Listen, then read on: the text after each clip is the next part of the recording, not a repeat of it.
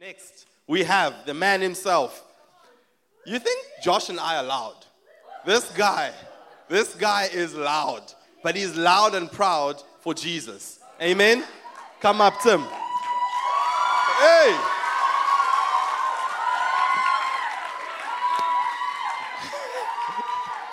Tim is also a new addition to our youth leadership team. Okay, I'm going to get off stage. Amen. Amen. Amen. You guys done? Thank you. It's great. Amen. Amen. Sorry, my iPad's glitching a bit, so let me just sort my stuff out quickly. It's actually the church's iPad, so it's not mine. Sure. How are you guys doing tonight? Yes. It's a bit bright up here. I don't know if it's the anointing or it's just the lights. Maybe a bit of both. Okay, so it's funny. Gabe must be an inspirational guy because I also drew my inspiration from his preach. So he's doing a good job. Amen, amen, amen. Are we still awake? So just forewarning for those that are in front. Apparently, I do spit a lot. So just think of it as the Holy Spirit overflowing from me to you. And if you didn't bring an umbrella, it's okay. You'll survive. I did brush my teeth before I came up, so it is okay. Amen, amen. So beautiful words from the previous three preachers, amazing and so inspirational, so challenging. One of the main themes that I found is that we are family and we do things together. And what I want to talk about, I want to close in with the three preachers, is I want to speak about the bride of Christ. And that is family. But what I want to talk about is issues within the family. Everyone say, yeah, ne? It was coming. It's here, Papa. It's here. So my title, my preach today is, You Have an Issue. Yay. We all have issues. We all have issues. So we're going to jump straight in. You know, I'm going to ignore that timer because God is speaking here tonight. Amen. So I'm going to start. We're going to dive straight into the word. I'm going to start with Ephesians 4, verse 2. And Paul is encouraging the church of Ephesus. And he says, I, therefore, a prisoner for the Lord, urge you to walk in a manner worthy of your calling, to which you have been called, with all humility and gentleness, with patience, bearing with one another in love, eager to maintain the unity of the Spirit in the bond of peace. It's amazing because Paul says he's a prisoner, and he's encouraging. Prisoner and encouragement doesn't make sense to me, but anyway. And there's two things I want to draw from this verse. One, it speaks about loving one another. Paul is speaking about the relations between us as the body of Christ. And the second thing is which you have been called. So we all know that we're called to love one another as the body of Christ. But what does that love look like when we have issues with one another? What does that love mean when I've got an issue with Jay and now we're in a tussle? What do I do then? I want to tell you guys a bit of a story. It's part of my story, and it's part of God's testimony in my life. So, like Matt, I grew up in a Christian home. Both my parents loved God, and that's the way they raised us. One of the challenges that was evident in my life growing up is that my father didn't have a good relationship with his dad, which filtered over to our relationship. So what would happen is he would experience things in life, in different areas of his life, that were hard, that were issues. But he wouldn't deal with them. He would bottle them up. And then he would come home, and obviously, as Jay said, I'm loud. So I wasn't the easiest kid. And my sister's at the back there. She's louder than me. And so it was a very loud, very like everyone's in each other's face. You're tuning each other like, oh, and my mom's like, yeah, don't say that. And so my dad would come home having to deal with that. The problem with that is that at certain points he would explode.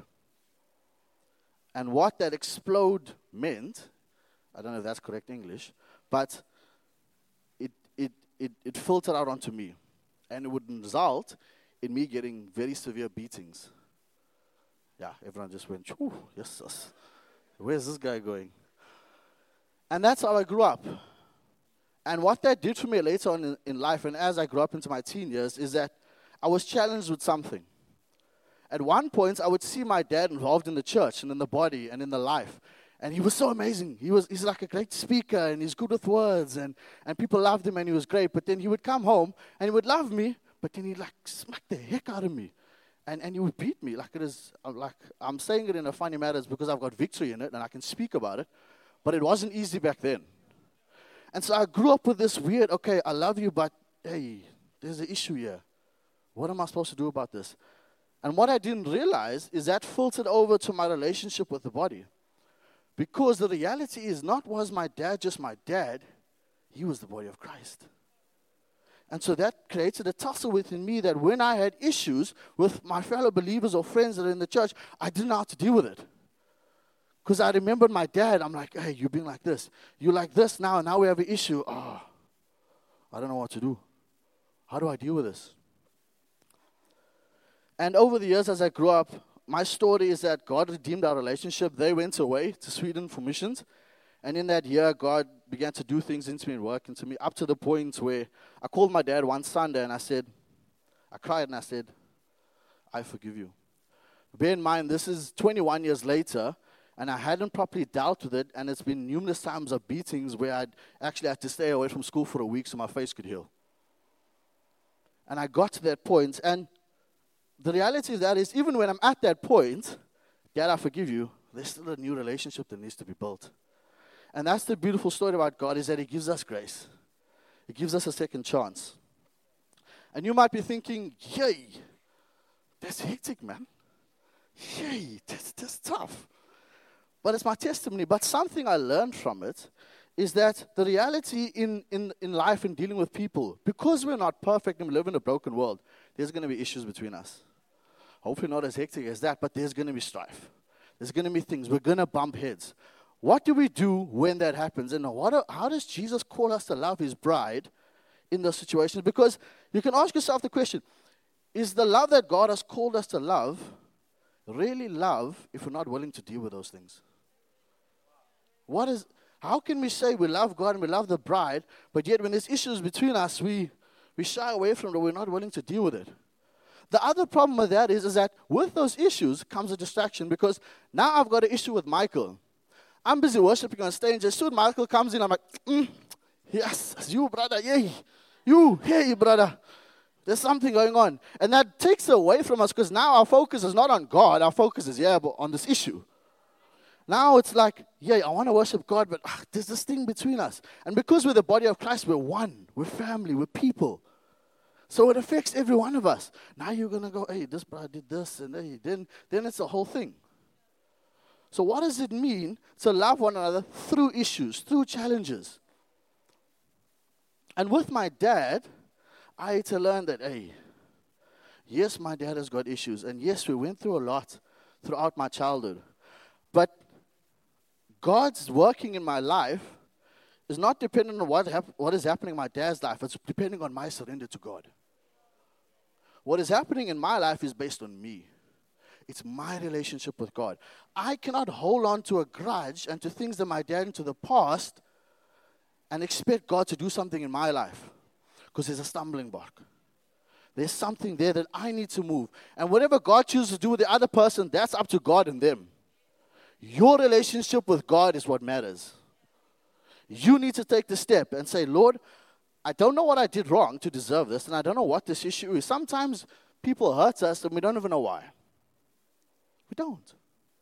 Sometimes they don't even realize it. But whether or not, it's our duty to forgive and to love. Because how many of you here is perfect and doesn't make mistakes?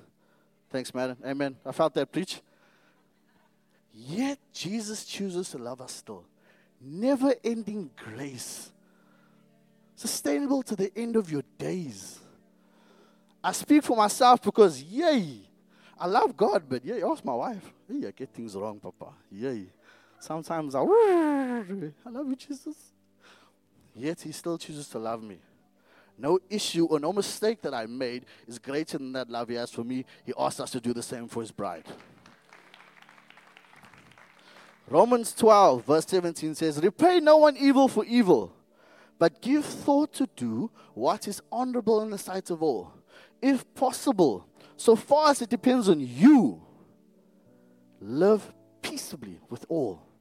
Beloved, never avenge yourself, but leave it to the Lord, the wrath of God, for it is written, vengeance is mine. The problem that you have with that person is not your job to take justice in your own hands. It's God's. We are not the judge, jury, and executioner of what happens in each other's lives. God is. We will all stand one day and give account. So I want to challenge us today. We have been given never-ending grace from Jesus. So whatever we do, there's grace, there's forgiveness. What are we holding on to? What are we allowing to get between us and loving His bride? Because whether you like it, whether I say it or not, that's not what I'm saying. That's what the Word is saying. God expects us to love one another, to deal with things, to honor one another as far as it is possible with us. What are you going to do about it? You have an issue.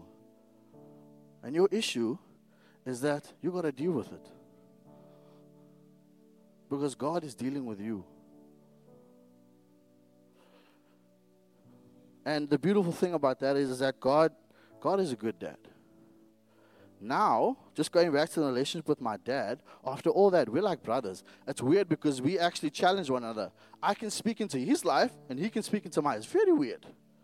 But that's because God's grace is sufficient. Once you're willing to step into the place and say, God, I know that I'm imperfect, but I'm going to choose to love Michael intentionally. God's going to do the rest. Amen. So I just wanted to encourage you with that. Let us not allow things to become a stumbling block between us and loving the bride. Amen. Thank you.